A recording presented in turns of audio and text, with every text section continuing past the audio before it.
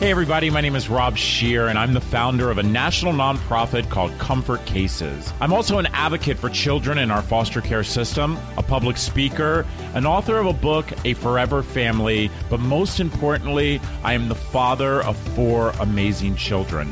Hi, I'm Dana McKay, and I saw Rob on The Ellen Show, and when I realized his organization was based right here where I live, I knew I had to get involved. I'm also a social media consultant, a radio host, a podcast producer, and a mother of 2 children. See, our country's foster care system is shattered, and this podcast is about how we as a community can come together to bring about change, changing the system, and changing the lives of children in care. Welcome to the Fostering Change Podcast. Welcome to the Fostering Change Podcast. I'm Dana here with Rob, and we have Noah from Discover Your Path Tour. We're checking in with him. As you know, Noah is doing a bike ride from San Diego to Florida across the southern part of the country to share his story about, how he felt when he was a boy in foster care living in group homes. So he's stopping at the group homes to share, and we have Comfort Cases meeting him along the way. So Noah, where are you now? Right now I'm in Conroe, Texas, which is just north of Houston. Okay, that's a long way. Okay, so first of all, Noah, I am so excited to hear your voice, my friend. I have been, tracking your path since the day that you took off, actually from the day that you took off from your house on your way to San Diego. And I went to the gym the other day and my arms hurt so bad. And I can't even imagine what you feel like, right? Okay, how many miles have you gone so far? Just over 1,800. Whoa, my gosh. Yeah. And I think I did 5 push-ups. Wow, that's amazing. You're doing good, Rob. You're doing good. Thank you. I actually I hurt worse now because we took the day off yesterday. And my legs were not turning, and so I'm ready to get back on the bike. There's a lot of therapy, emotional, mental strength of just being on the bike, and I think when you keep your legs moving, you get less sore. Does that make sense? It does. It does.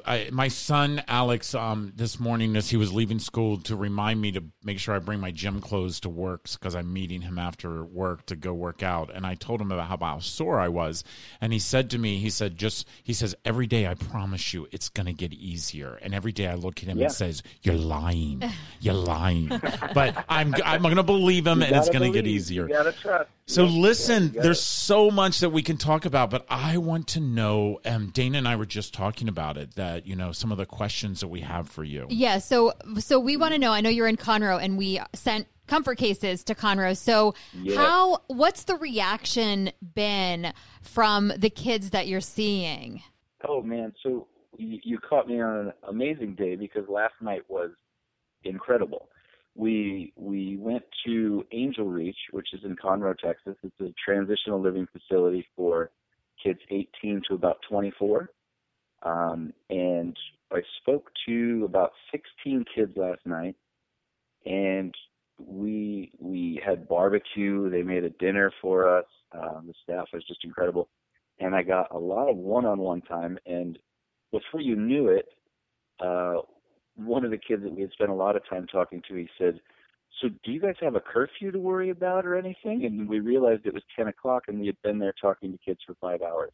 Oh, wow. And it was truly remarkable. And these kids that have reached this point in their life, like nearly every kid I talk to, part of their plan is after they get set up and after they've achieved some of these goals that they have set, so they want to go to nursing school, they want to become nurses, they want to be semi-auto mechanics. But every one of them, after they mention these things they want to achieve in their life, they've all already started talking about what they can do to give back to the community and how they can help people. So that for me is like I don't want to get too emotional here on the phone, but it just puts me in a place because I think these kids are so much further than I ever was at that age, and it makes me really proud and it makes me really happy for them. And, well, you're making me emotional. You sent me a text message last night, and for those who are listening in, I'm really lucky that and I'm going to try not to get emotional now, but I'm really lucky that I met you, and I'm lucky that I get to call you my friend. And last night when you sent me a message, it was at a time that, as you sent me that picture of that young boy holding that case, and you said in the text to me, and the only thing you said is, "I love you." And, I thought back as a young boy of, how many times I wanted to hear that. And how many times these kids who are in these group homes who don't get to hear that. And Noah, what you're doing is, you're my hero. And I am so, so excited that I get to call you my friend, my brother. And this journey I don't think that this journey has only changed you and helped more kids, but your journey has truly changed me. Thank you, Rob. Thank you. It's changed me too, sir. I'm really excited about this part of my life. And one kid asked me last night, he said, so everybody goes around and asks me a question. One kid asked, he says, "So how do you find your motivation? Like, riding thousands of miles by bike and just choosing to go and talk to kids for, whatever reason it is, what do you get out of it? But what is your motivation for doing this?" And,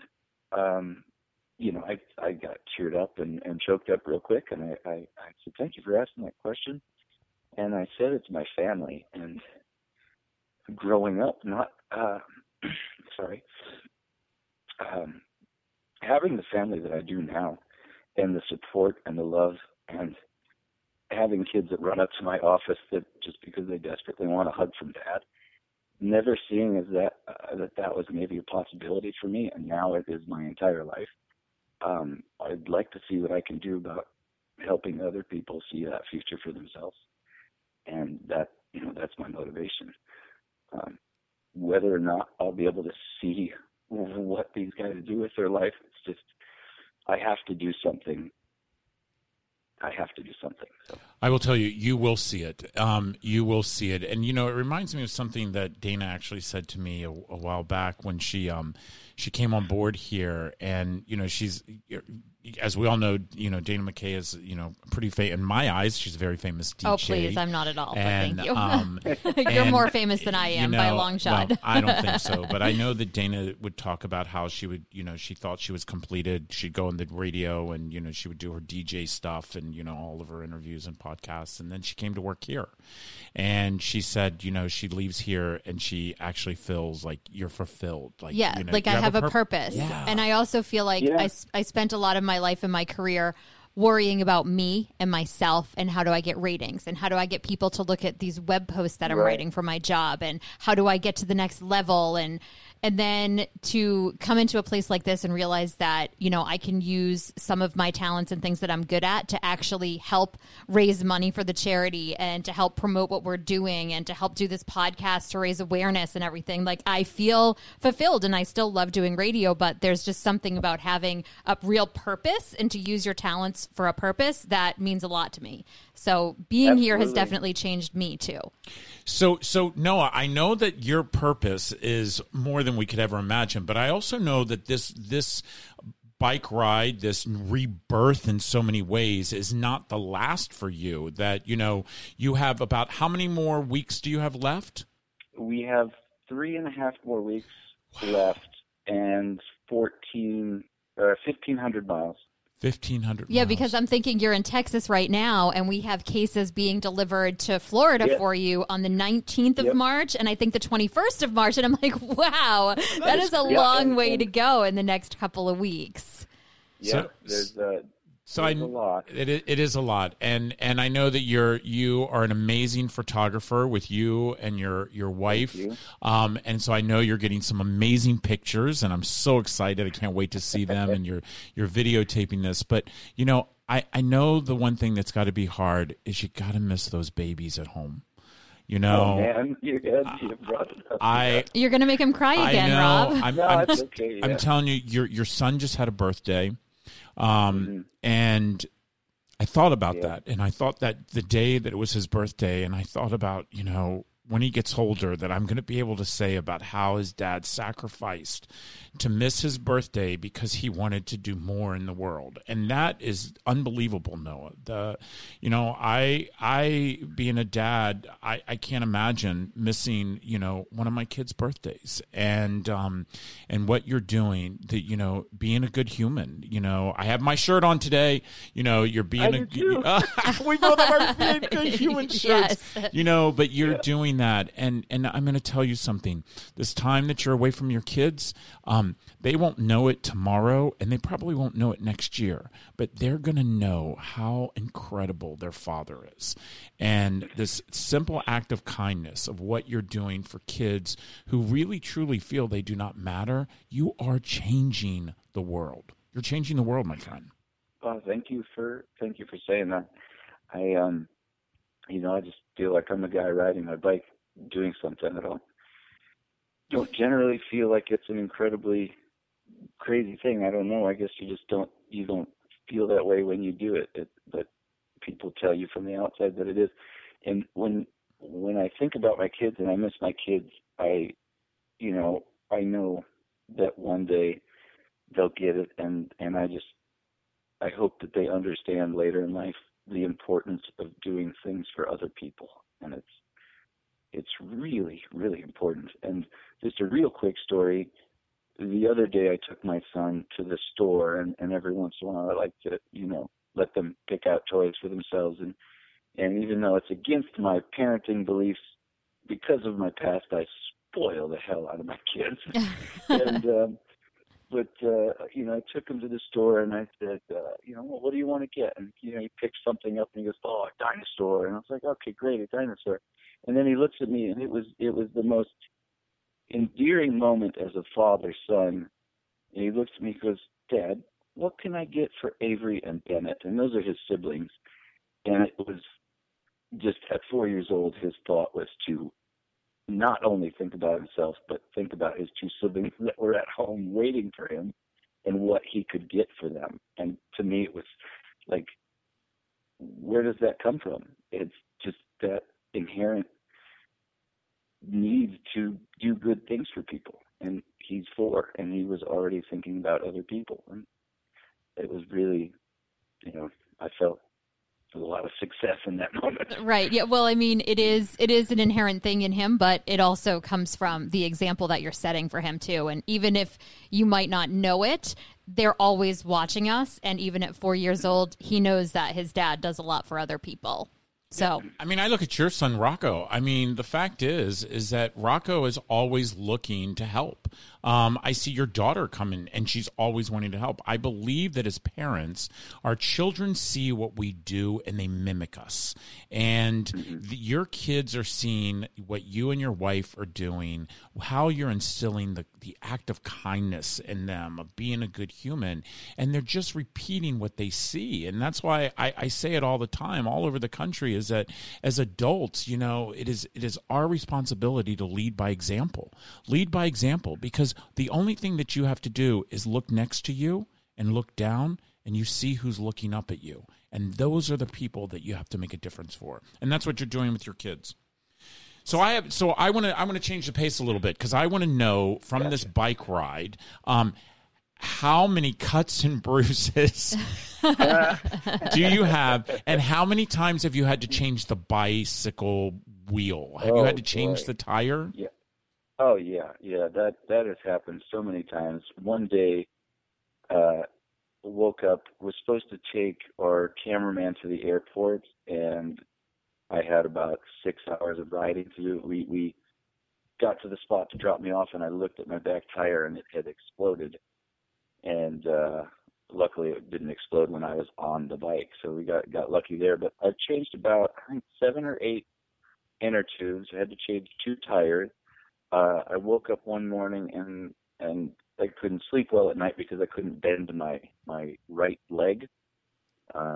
It was completely seized up, and the knee was bad, and I kind of hobbled to the car with one leg, and I couldn't think about anything other than the point that I'm trying to prove to these kids, and that I am a person that does the things he says he's going to do. So there was no way I wasn't going to not ride my bike. So I said, well, if I get on my bike and I go slow, the knee will slowly work itself out. And this is not the doctor or the scientist in me. This is me being hopeful that it will work out.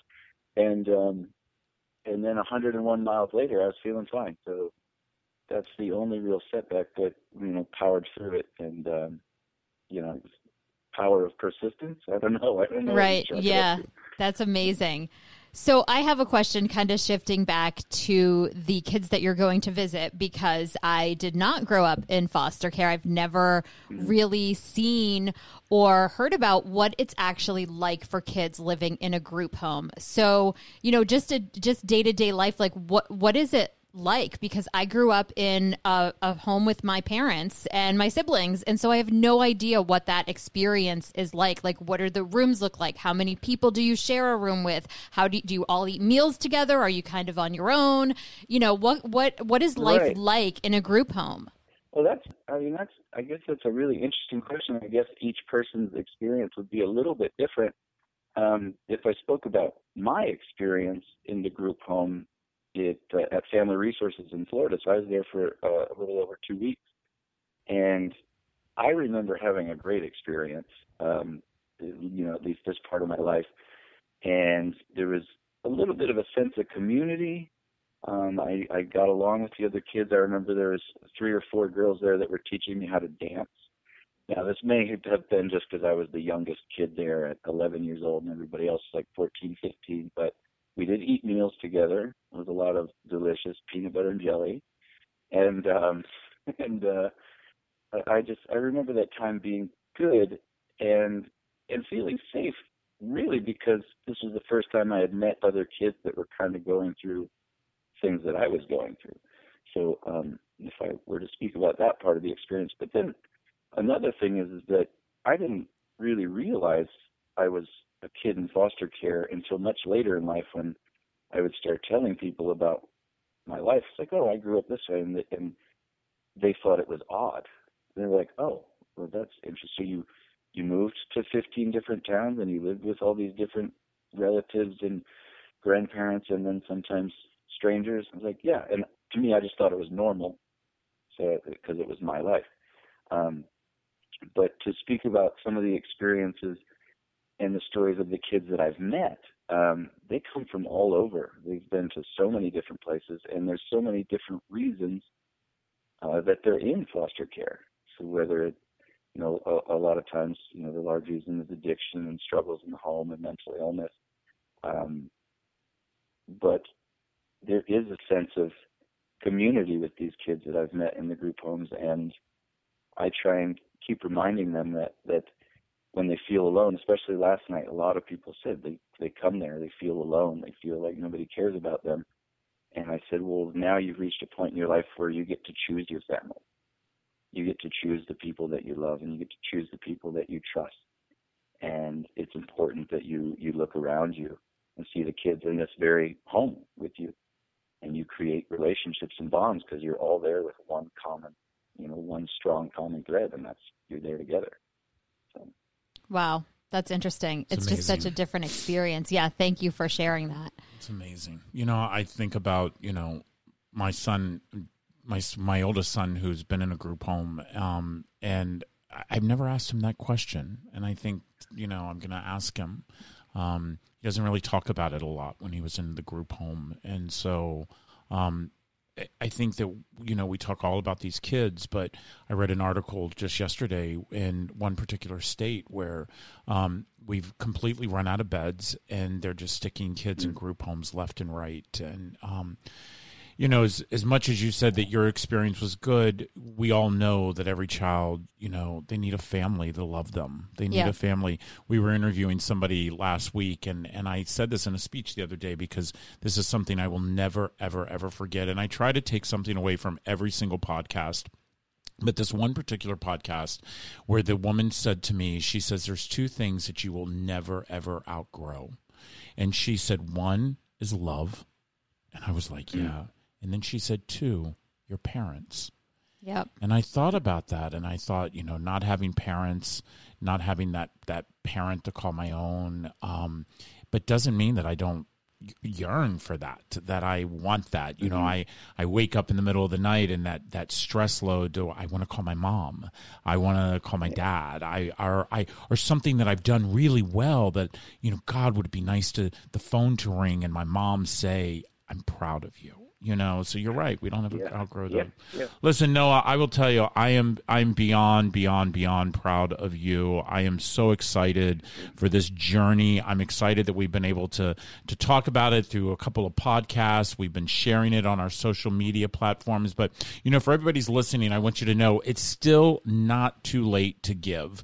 It's still not too late to give. You know, you have about 1,500 miles left. That's a lot of tires, my friend, a lot of tires. Yes. And, you know, I want you, please, you can go to our website. We will have a link on our website to go to Discover Your Path that will be able to, you can make a donation and help Noah finish this journey out and make it to Florida safely to where he actually started his journey. And I can't wait for us to talk about that and the feeling that it's going to be when you finally go to that door. Listen, I love you, my brother, and I am excited to see you. I get to actually see you soon, and I'm even thrilled about that. So listen, you know, we're making changes, my friend. We're all coming together, and we're making changes. And the kids in the system, they have more of a voice today because of you than they had yesterday. And to the kids that you're going to continue to visit in the 1,500 miles, just remember to remind each and every one of them, they matter. They matter. Yes, sir. Thank you, Noah. Thank you so much. Thank you guys so much. We do always ask those questions. If you could change the two things about the foster care system, what would they be? I know we've discussed this before, but maybe after you've been visiting these group homes and seeing, you know, what's going on there, what from this tour have you learned, and how would you answer that question based on what you've seen on your path? Absolutely. This is the need is high. The need is really high for people who care for children's well-being. And if I was going to change one thing, well, let's just increase the number of people that can open their doors to these kids.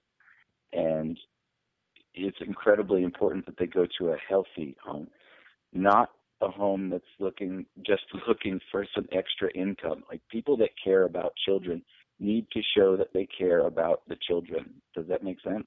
Oh, 100% it does. 100%. Absolutely. And the doors need to be opened to all types of families that have love.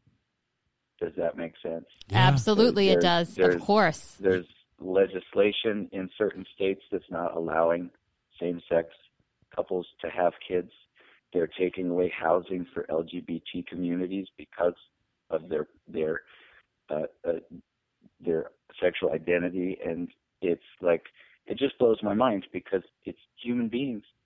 Yeah. It's people that love, it's healthy families, and they're willing to help, and we're just making it so damn difficult on them to help. Yeah, I mean, it really is outrageous. It's infuriating. It's infuriating. And something that, we had a same-sex couple on a couple weeks ago, two women, and they said that they could possibly have some girls that have maybe experienced trauma at the hands of men, and you can't put them in a home with a mom and a dad because they have issues with men. And so a same-sex couple of women are the perfect place to put a girl that's been through something like that. So there's a place for everyone, and everyone can give love. And in some cases, it's probably better for certain people to be with a single woman or a same-sex couple of women. So, and let me tell you, I say this all the time. My kids could care less. My kids could care less. They don't care that they have happy, two dads. They are loved. They live on a farm. They have, my 5 kids, and we have asked them.